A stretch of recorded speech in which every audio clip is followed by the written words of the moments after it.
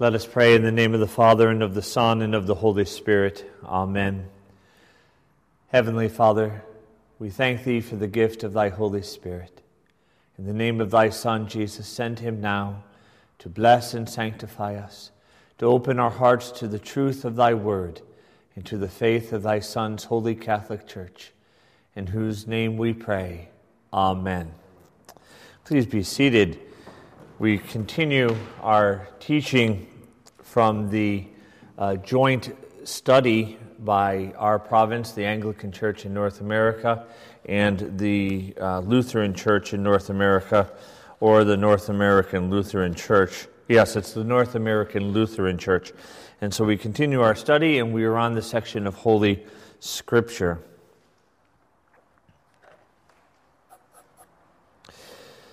How were the books of the Bible chosen? And this is quite a question, and we began to touch on this just a little bit last time. How are the books of the Bible, how were they chosen?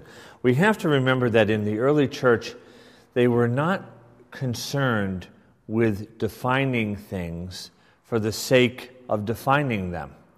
They were far more comfortable than we are, particularly in the Western church, with mystery. They were comfortable allowing a great breadth.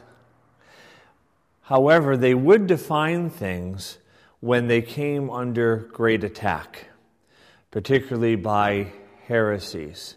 And so they would define them, not usually in an exhaustive way. In other words, they didn't always try to give an exhaustive definition, so to speak, but rather to establish parameters of orthodoxy, okay?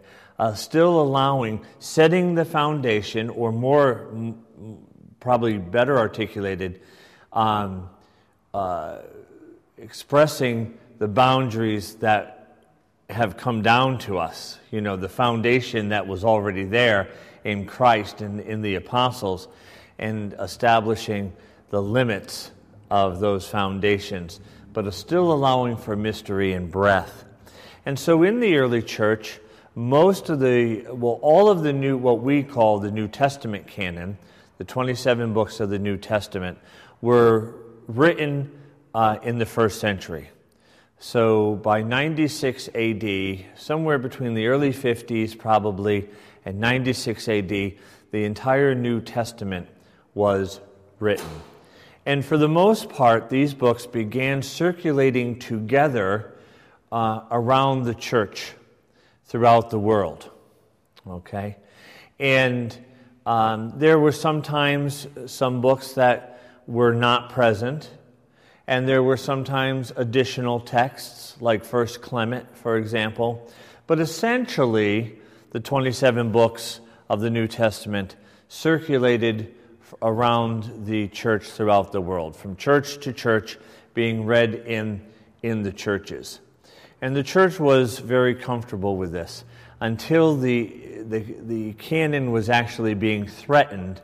Then they had to define more specifically what the canon was of the New Testament. And that's where we get the official list of the New Testament as we have it today. The person who first gave us the canon of the New Testament exactly as we have it today was St. Athanasius in the mid-4th century, the mid-300s. He also, at least even if he didn't write it, the author was articulating his theology. We also have the Creed of St. Athanasius, which is a wonderful teaching tool on the Holy Trinity and the Incarnation, that of the Catholic faith. Yes. And he also gave us he was the great defender of orthodoxy at Nicaea when he was only a deacon, actually. And so really the Nicene faith, the Creed of St. Athanasius, the canon of Scripture, all brought to you by the Holy Spirit through St. Athanasius. And so he's someone worth studying for sure. And probably someday, this icon here of St. Gregory of Nyssa is actually mine, but I put it up for a time for people to see, and so many people liked it, they asked me to leave it there. And someday our iconographer, Emily Morse, plans to do one for each side.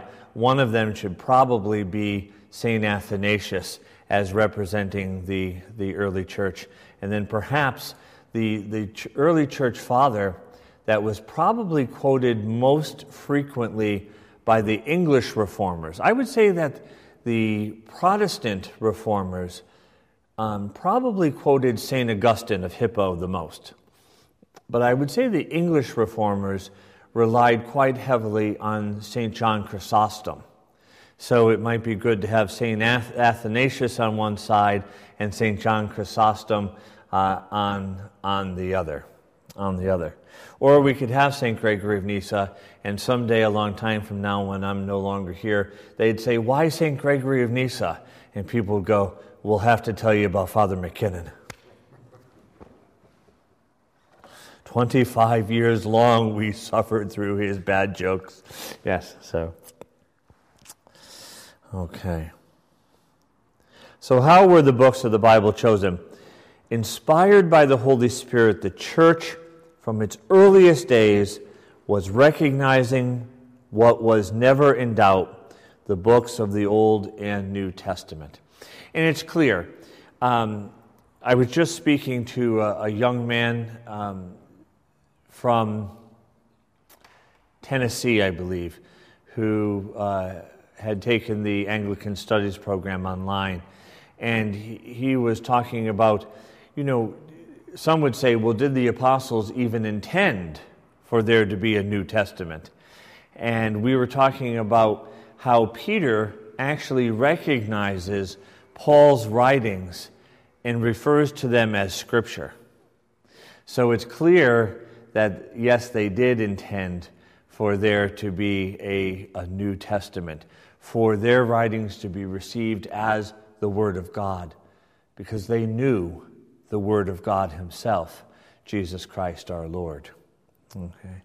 So, from the beginning, these books begin to be collected and to travel about. Paul tells us in the New Testament to be sure to read the Scriptures publicly in the assembly, in the gathering of the church. The 27 books of the New Testament were recognized as authoritative and accepted as Scripture in the earliest centuries of the church. This finally coming to fruition or being solidified through St. Athanasius in the mid-4th century, the 300s. The early church, led by the Holy Spirit, adopted the books of the Old Testament because Jesus and the apostles treated them as Scripture. In more than one place, we see that Jesus opened up the Word of God to His disciples, teaching them the Word and about Himself. And this is in more than one place that this is mentioned in the New Testament, and it's referring to the Old Testament. So Jesus preached continually, but from the Old Testament. And so there was some question in the early church, should we receive the Old Testament? And the church said, yes, it really is the revealed Word of God from Genesis to Revelation.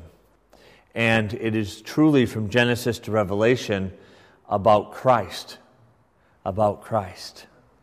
Most of the controversies are controversies about interpreting the Old Yes. Testament. Jesus and the Pharisees are arguing about specific Old Testament texts. Yes. Mike was saying that most of the controversies wasn't about whether or not the Scriptures were considered the Word of God, but how to interpret them. And so there was great debate. And actually, Jesus has more in common with the Pharisees than He does with the Sadducees, which is probably why He was harder on the Pharisees in some ways, because they were so close to speaking the truth, proclaiming the truth. However, my favorite form of interpretation is known as, Sarah? Interpretation of the Old Testament? Yeah, typology. That's it. She just turned 14 and she knows typology. That's truly understanding the Old Testament as a foreshadowing of Christ, the apostles, and the church of Christ. And so typology is really opening the Old Testament scriptures and seeing them about Jesus. Okay.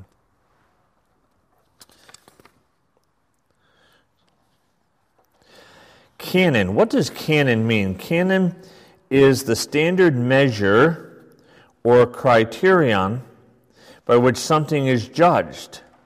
This is why we call the scriptures the canon. A canon is also an official list. That is an official list of books. Though often clergy and sometimes laity too, serving in a cathedral, are referred to as canons, cathedral canons, because they are on the official list of those serving at the cathedral. And so canon can mean official list and also the standard. Part of the criteria for what is the Holy Scripture was this: these books rightly articulate the faith revealed by God in our Lord Jesus Christ and His holy apostles, and were written by or in the name of the apostles, okay, or were received as canonical by the apostles, okay. And so, yes, it is true that Scripture was chosen because it rightly articulated the Catholic faith, the faith known throughout the world, revealed by God in Christ and His apostles. But once established, it then becomes the standard from that point until the second coming of Jesus of what is truly of Christ and the apostles. Does that make sense? So part of these books were chosen because they rightly articulated the Catholic faith revealed by God through Jesus and the apostles. But once established, they then become the standard for us for all of time until the second coming of what is truly of Christ and the apostles. Does that make sense? Okay. So that's important, because some will argue, oh yes, they were only chosen because they upheld the Catholic faith. So their importance is, the fact that they upheld the Catholic faith. Well, there is some truth to that, but once established, the official canon, it becomes the standard of what is apostolic from now until the second coming. So we who live today can proclaim something, but it has to be in continuity with the faith that has come down to us throughout the centuries, but particularly it has to be grounded in Holy Scripture as God's Word. So if someone comes to me and says, Father Michael, what do you think of the writings of John Calvin? I will say, wherever John Calvin wrote, in continuity with the mind of the early church fathers, as grounded most of all in the Holy Scriptures, I rejoice in those writings exceedingly. Other things might be an attempt to express something in a different way, and I might find them interesting. Other things, not so much. But first and foremost, what he has written in continuity with the Catholic Church throughout time, going back to Christ and the Apostles, and particularly what is scriptural, I love. But I can say that about C.S. Lewis. I can say that about Martin Luther. I can say that about something that I write. That's the criteria. And the part that holds the most important role in discerning what is true and what is not is the Word of God. The Word of God. Deacon Praveen. So, First Clement would be a written to defend the Catholic faith. It was definitely scriptural, based on Scripture, but it's not part of the Testament because it wasn't written in authority of the apostles. Right. It was written in 96 A.D. It was received by many parts of the church for a long time as being scripture, and was considered in some parts of the church as canon. It's my understanding that there are still some parts of the ancient church today, I believe in like the Coptic church, that accepts it as canonical, though it wasn't universally received as such. But right, Clement is writing as Clement, right? As the authority in Rome, and he's writing to the church, trying to clarify matters of church order in particular. And so it's not something to be discarded because it isn't officially scripture, not officially in the canon, but rather we should look at its great importance in that it was received as such by parts of the church. And so it holds a great value. And I think that everyone should read First Clement and the letters of St. Ignatius of Antioch and Polycarp and the Didache, all of these being written by the end of the apostolic age, around 110, 120, and earlier. Clement writing in 96 AD, for example. What insight they give us to the early church. What was the early church like that had received these books? What was it like? What was the ministry like? Right? What was the faith of the church? Right? What was the sacramental life of the church? All of this is answered in those books. They give us incredible insight into the church of the apostolic age. So, excellent question. Anyone else before we move on? Mike? For some reason, they didn't make the cut. Well, we said what the reason was.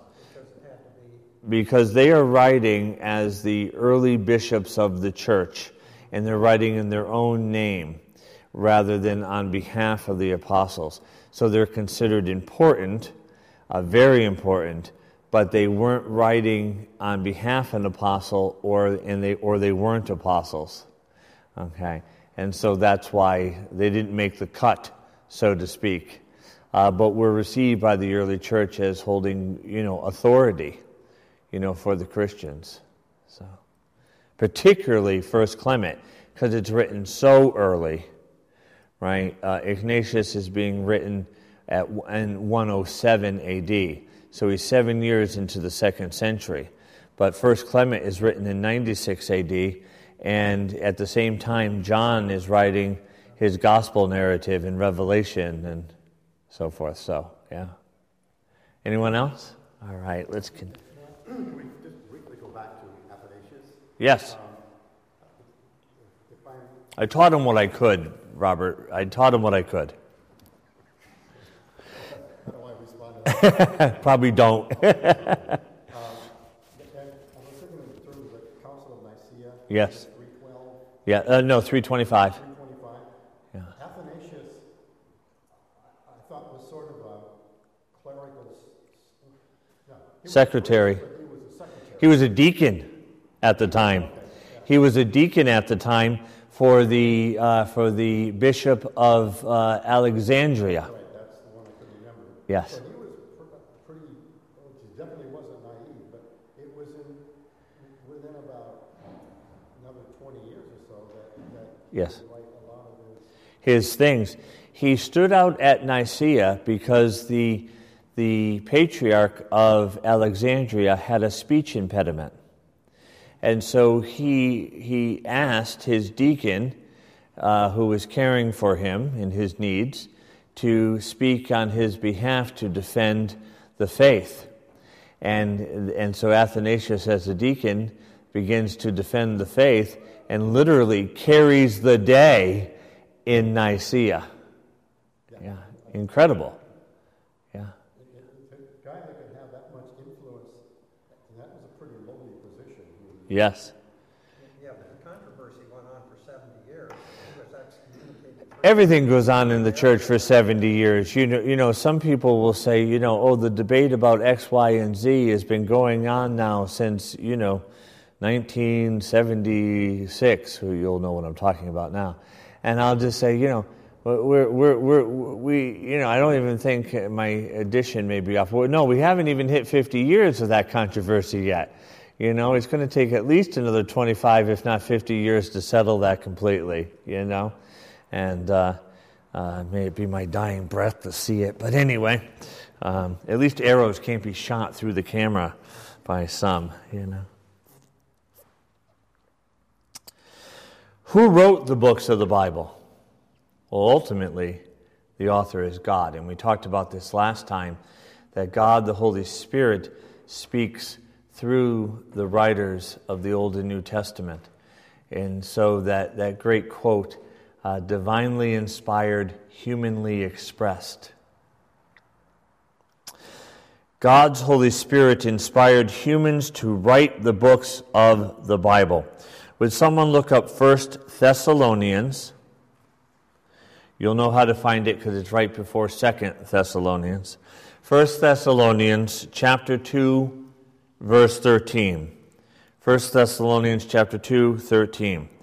And when I'll point to you, when you got it, go ahead. It's 2:13. Mm-hmm. How far do you want? Just that one verse? That's what it says here, yeah. All right. And we also thank God constantly for this, that when you received the word of God, which you heard from us, you accepted it not as the word of men, but as what it really is, the word of God, which is at work in you believers. That's 13. Well, that's so good it should be on a license plate, right? That is fantastic. That is fantastic. Mike, do you think you could just a little bit louder for those at home can read that? Because that's an important verse here. Thessalonians 2:13. And we also thank God constantly for this, that when you received the word of God, which you heard from us, you accepted it not as the word of men, but as what it really is, the word of God, which is at work in you believers. Wow, that's one of my new favorite passages. That's great. It's hit me in a whole new way in this context. That's wonderful. So God's Holy Spirit inspired humans to write the books of the Bible. And again, at home, please look up 1 Thessalonians 2:13. He made full use of the faculties and powers of the human authors, giving them the words and supervising the writing so that the words are, quote, not as the word of men, but as what it really is, the Word of God. That is awesome. As God took on human flesh in Jesus and became man in the incarnation, so God uses the human words of the Bible to reveal himself. And in this sense, the Word of God is sacramental, right? There's an outward invisible sign, that is the written word, but through it is conveyed the Word of God, the divine Word of God.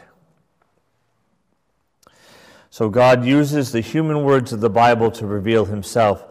The human authors were carried along by the Holy Spirit and spoke from God. Would someone please read 2 Peter 1:21 and maybe read it quite loudly for it to be heard. 2 Peter chapter 1, verse 21. Got it? Go ahead. Verse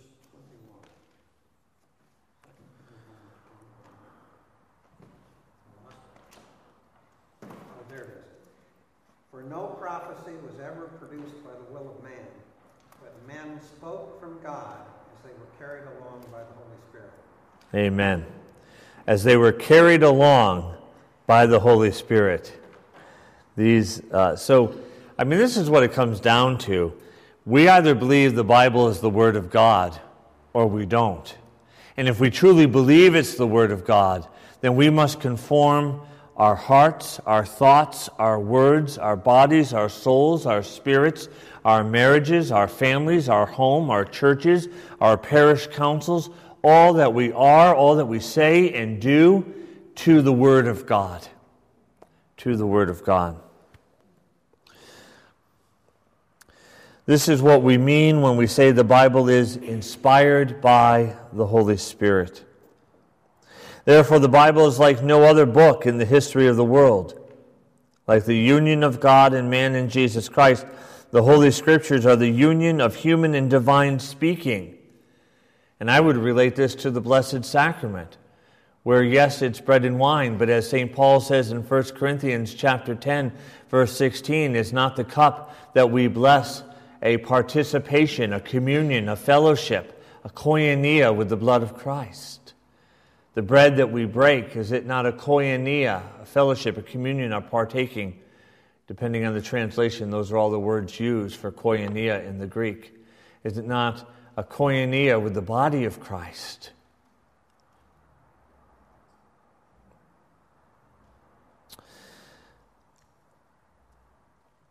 This is why they are utterly truthful and reliable. Why is the Bible authoritative? Wow, I thought we were going to get through the part on the Holy Scriptures today. This is the longest part. You can see that it's written by evangelicals. See, this is the longest teaching right here. Why is the Bible authoritative? The Bible has authority over us because it is God's Word. Scripture only commands what God commands. Because God loves us and has made us His children, we respond by loving Him, obeying Him, and submitting to His Word. Because we love and obey Him, we love and obey His Word. Why do you call me Lord, Lord, and not do what I tell you? Everyone who comes to me and hears my words and does them, I will show you what he is like.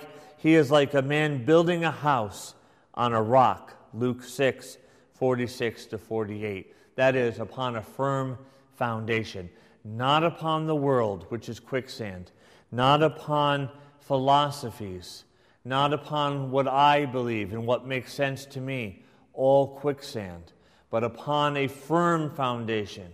We build our house upon the rock who is Christ, and upon His Word.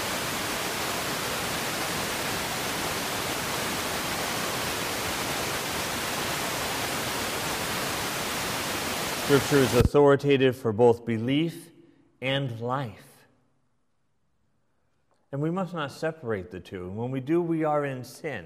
And I do that as well. There's what I believe and there's how I live. Now, a lot of the times, they're two sides of one coin, but I'd be lying if I said they're always two sides of one coin. Sometimes I will say, yes, I believe this, and I'll do what I should not do, as St. Paul says. Why do I do the things I don't want to do? But if someone were to ask me in that moment, do you believe Jesus Christ is Lord? Well, of course. Do you believe the Bible is His Word? Well, of course. So if He's your Lord and the Bible is His Word and you love Him, of course I love Him, then you're subject to Him as Lord and to His Word. Well, of course. Then why is it that you're doing what you're doing? Mind your own business.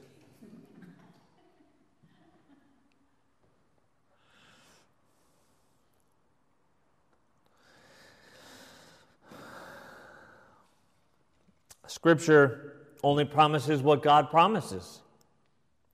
We hold firmly to the Word because it is the only word of life.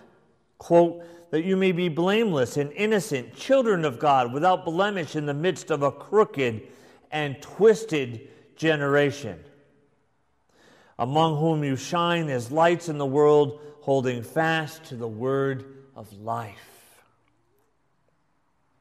Philippians 2:15 to 16.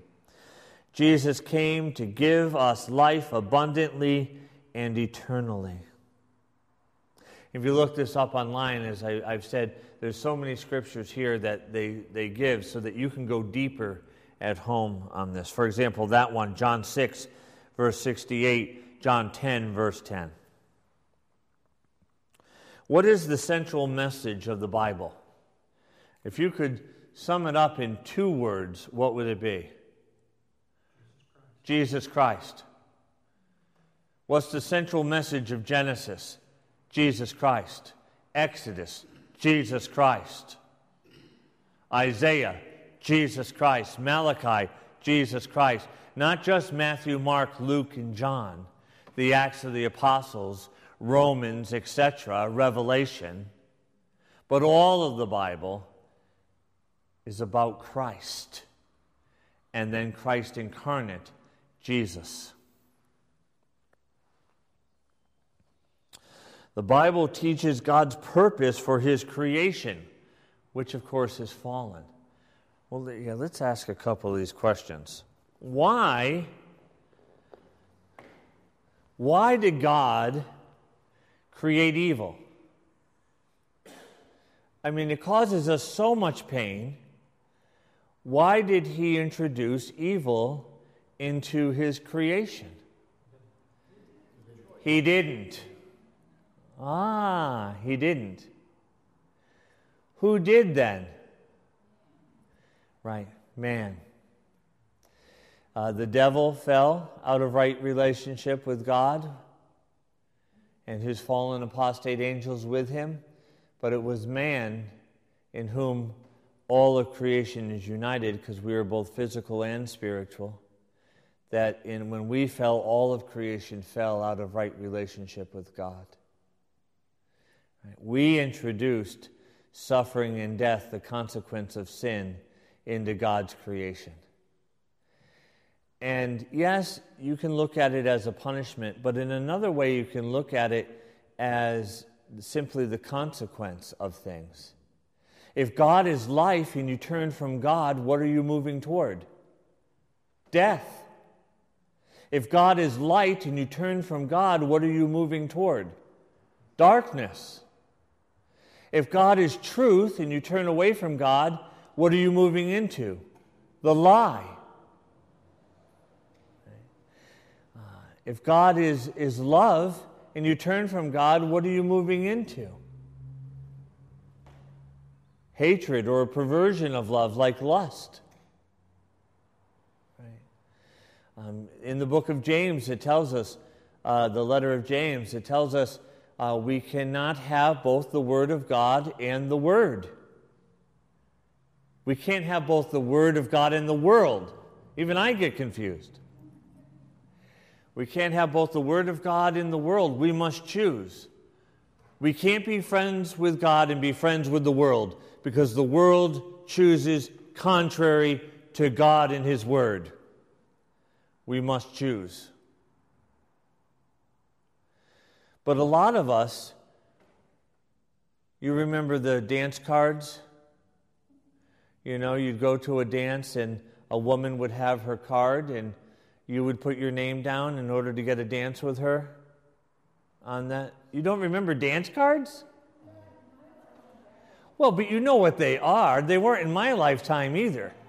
I never had to sign up. I was like the Fonz. I'd go like this and they'd come over to dance with me. Yeah, that's not true. Yes. Please sign my card. But we have 2 people signed up with our dance cards. We're dancing with the Word most of the time, hopefully. And all of a sudden we get a little tap on the shoulder. Remember, that was the cue that, we say thank you. And now we're dancing with the world. Right? And then, oh yeah, that's right. We're dancing, And the Word of God tells us you can't have 2 people on your dance card. You must choose. You dance with the Word or you dance with the world. Most of us like to dance with both to some degree. And I'll admit, I dance with the Word more, but I do dance with the world sometimes too.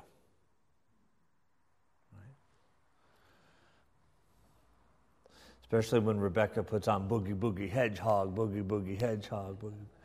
Yeah.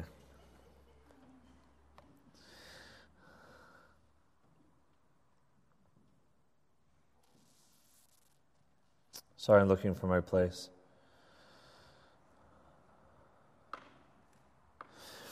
Oh, so we hold firmly to the Word because it is the only word of life. The only word of life.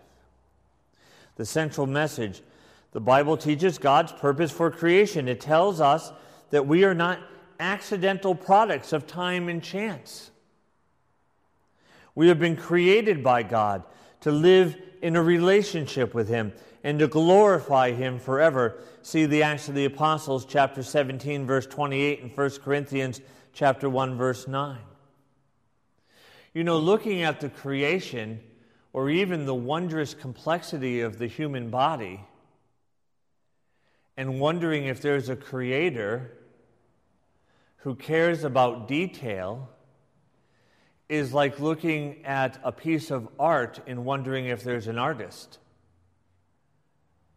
Or looking at a sculpture and wondering if there's a sculptor. The fact is the creation is so wonderfully made, and there is such intrinsic detail that there must be a creator. A creator who not only put things in motion. If that was the case, it'd be like that modern art where you just take paints and throw it up and sell it for $1 million. I'd like to do that, right? That's kind of random. That's not what I'm talking about. I'm talking about the Mona Lisa. Do you think the smile was an accident? Right? I mean, it was done so incredibly, so slight. I mean, it's so intentional. I like last winter there was a cartoon editorial in one of the papers of two snowmen. And one of them says, I wonder who made us. I'd really like to meet him. And the other snowman said, no one made us. We're an accident. Right? I mean, it's so clear if you come across a snowman that someone made the snowman. But you come across a man and you go, gee, I don't really know. Maybe it was an accident. I don't have enough faith to be an atheist. You know? I mean, that takes real belief, I think, to look at everything and say, no. But yet, God cares about the details. I've shared this with my girls. One time, I was looking out the kitchen window of our right above the sink. I was just washing my hands. Don't get carried away. I wasn't doing dishes or anything. I was just, washing my hands. But anyway, I looked out and I noticed a cardinal. And I said, who are you voting for Pope? No, that's a different type of cardinal. There was a cardinal out there. And then I noticed in the tree right by the cardinal was a blue jay. And then I noticed a finch. Those are the yellow ones, right? A finch. And I said, wow, if it was an accident, maybe there would just be bird. Do you know what I mean? There would just be bird. They'd all be crows, right? There'd be one, But look at the detail. Now, I'd love to say, then came along a peacock, and it was like, yeah, you think that's cool. Check this out, right? Right? But a peacock is kind of like an archdeacon among the birds, Yes. The boos are here and at home. And but the incredible detail, how can we look at this and think not only is there a divine artist, but one who cares about his artwork and each detail. And can you imagine, did you ever wonder if an artist or even an artist who was an author ever wanted to enter into the story that he's written? Do you ever wonder if C.S. Lewis wanted himself to go through the wardrobe into Narnia? And so our author entered into his own story in the person of Jesus. A personal comment. I did my graduate work in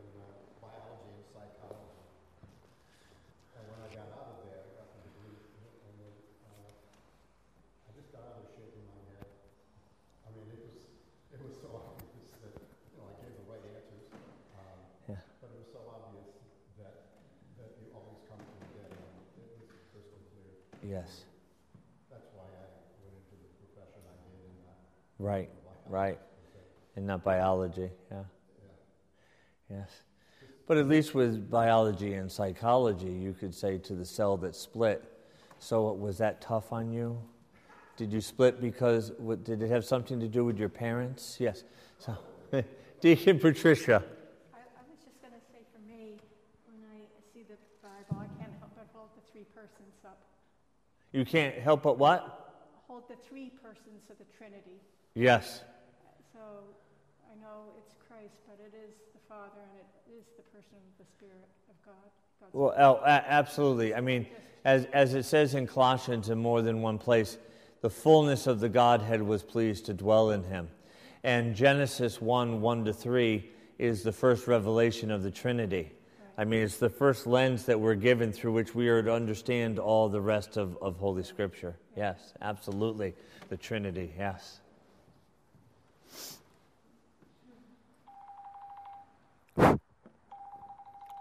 Incoming call. Why are you saying that? No. Yes. Pay more attention next time.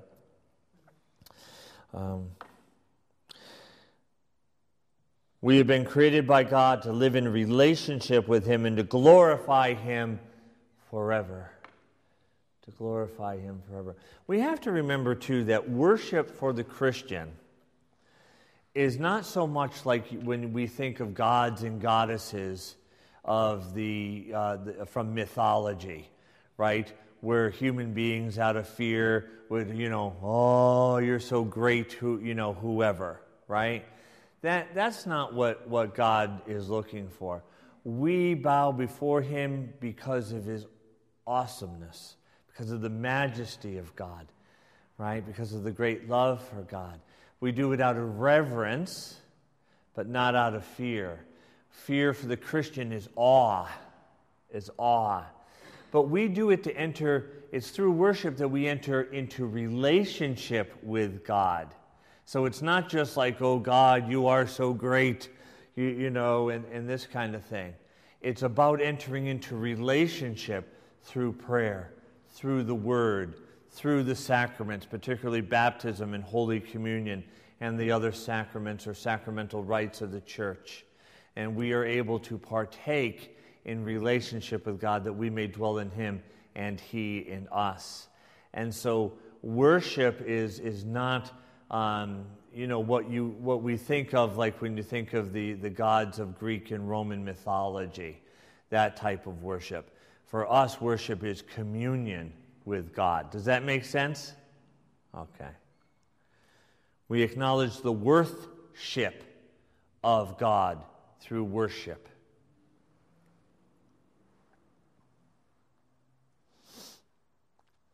This relationship is broken because of our sin. We live in a fallen world in which humanity has rejected God's loving purposes for creation. At home, read Romans 1, for example. We are estranged from God and need to be reconciled to Him. 2 Corinthians 5, 20-21.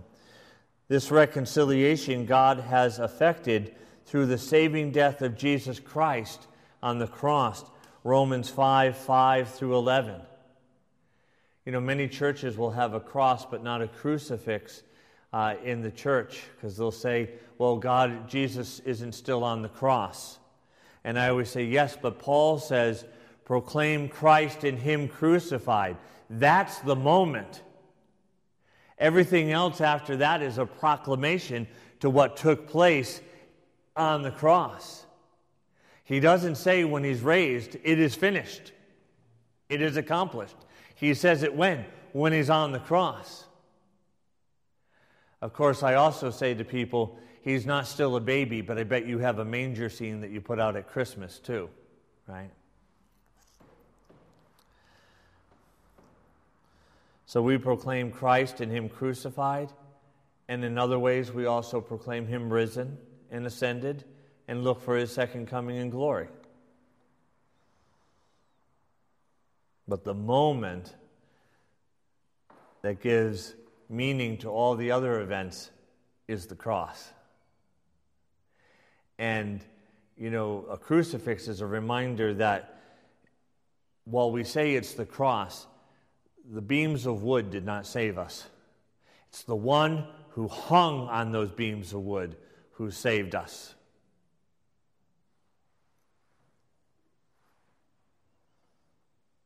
I kind of like that. You should write that down. Who is this?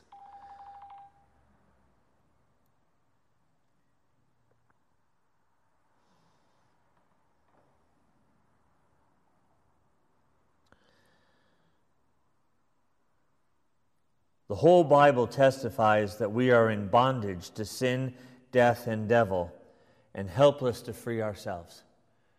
Apart from Christ, let me read that again. We are in bondage to sin, death, and the devil, and helpless to free ourselves. We are like the Hebrews who were enslaved in Egypt in bondage to Pharaoh.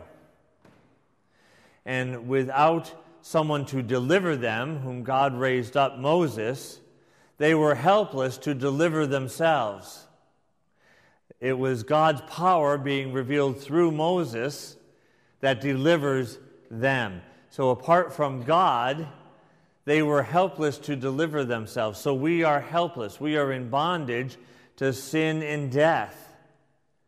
But it's in Christ that we are delivered. Delivered. Even though it's two different Greek words, I love the fact that when Mary is about to give birth to Jesus, and remember, Mary represents beyond herself all of Israel waiting for the promised one, and the church as well. And it says, and it's different in the Greek, which is too bad. God should have consulted with me, and I would have made sure that they were the same, but he never calls. Anyway, actually calls a lot. I don't always answer. Maybe that's him. Anyway, it says, when the time came for her to be delivered, she brought forth her firstborn son. Isn't that cool? When the time came for humanity that has been waiting since Genesis 3:15 for the coming of the Messiah to be delivered. When the time came for Israel to be delivered. When the time came for all who are to be in Christ to be delivered from sin and death and to be transferred from one kingdom, our Egypt, which is the kingdom of sin and death, and from our Pharaoh, which is the devil, into the kingdom of the Son of God's love, which is in Colossians. Spoken of in Colossians.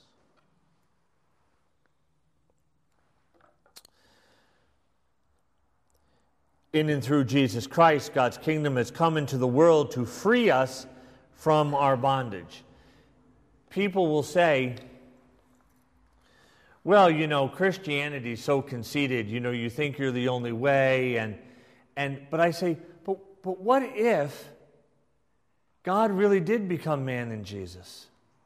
Like with the Israelites, to escape bondage in Egypt, they had to go through the Red Sea. That was the only way they could go. There was no other way to get out. So what if they stood there and said, no, we're not crossing in the Red Sea. You shouldn't say this is the only way out. Perhaps there's many other ways. There's many ways out of Egypt. This is only one way. You're being very exclusive here. No, this is really it. And in a little while, we're going to close it, and that's all, folks. Right? So it's not a matter of conceit that we beg people to come to Jesus and desire them and miss our brothers and sisters sorely who are not in the pews every Sunday. It's because we really want them to know Jesus Christ, who is the way, the truth, and the life. He's the one way. Not a way. He is the life, not a life. So what is it about us as human beings that make us want to hedge our bets? When we lived in Saigon, it was Vietnam. The Vietnamese did it probably a little different.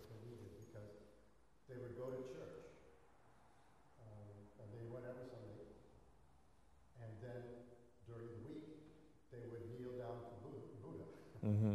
They're hedging their bets. Yeah, hedging their bets, yeah. But we do that here as well. Yes. In our society, which is supposed to be, so advanced. Yes. Yes.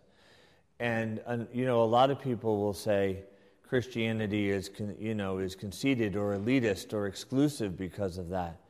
But what we say is no.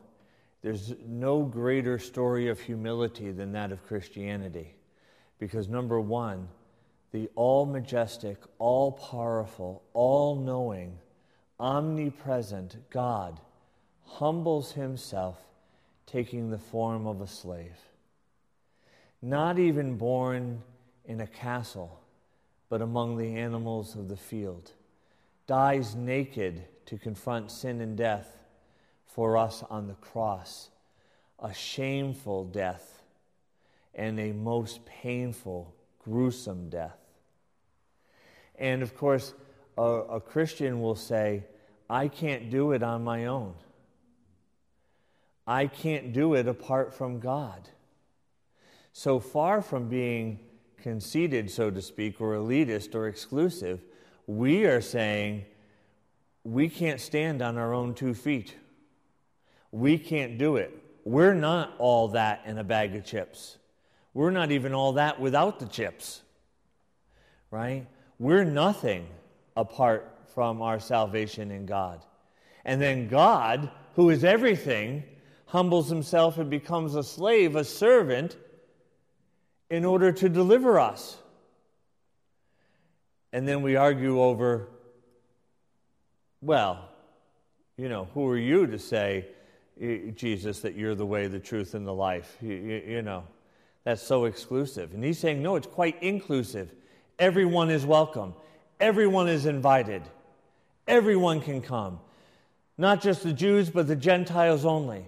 Not just the free man, but the slave too. Not just children, but, men, women, and children. Not just for priests and kings and prophets, but all God's people shall be called the anointed ones of God. That's the difference. That's why you don't have to hedge. Right. It's all inclusive. It's just not always on your terms. Now who's the one who's conceited? Right? We want to do it our way. It's a good song. I did it my way. I love the song. It's done by Elvis Presley too, If you haven't heard his version, it's worth listening to. You got to hedge your bets between Frank and Elvis, But you know what? It's not our way. It's his way. And he is the only way. He is the way, the truth, and the life. And no one comes unto the Father but through him. Not because he's exclusive, but because God really did become man in Jesus Christ for the salvation of the world, that all who believe in him should not perish but have everlasting life. He did not come to condemn the world, but that the world through him might be saved. 3:16 and 17 in John's gospel narrative. And with that, we must bring it to an end this week. God bless you. Thank you for being here. We will not have it next week as I will be out of town for the Memorial Day weekend with my family, but we will pick up. Oh, no, I guess for Corpus Christi we'll have the special speaker as well, Father Lawrence Bausch, who will continue his talks from the night before and in the sermon on the Catholicity of the Church. So that shall be, you'll see all this in one big package called the Catholic Faith. Amen.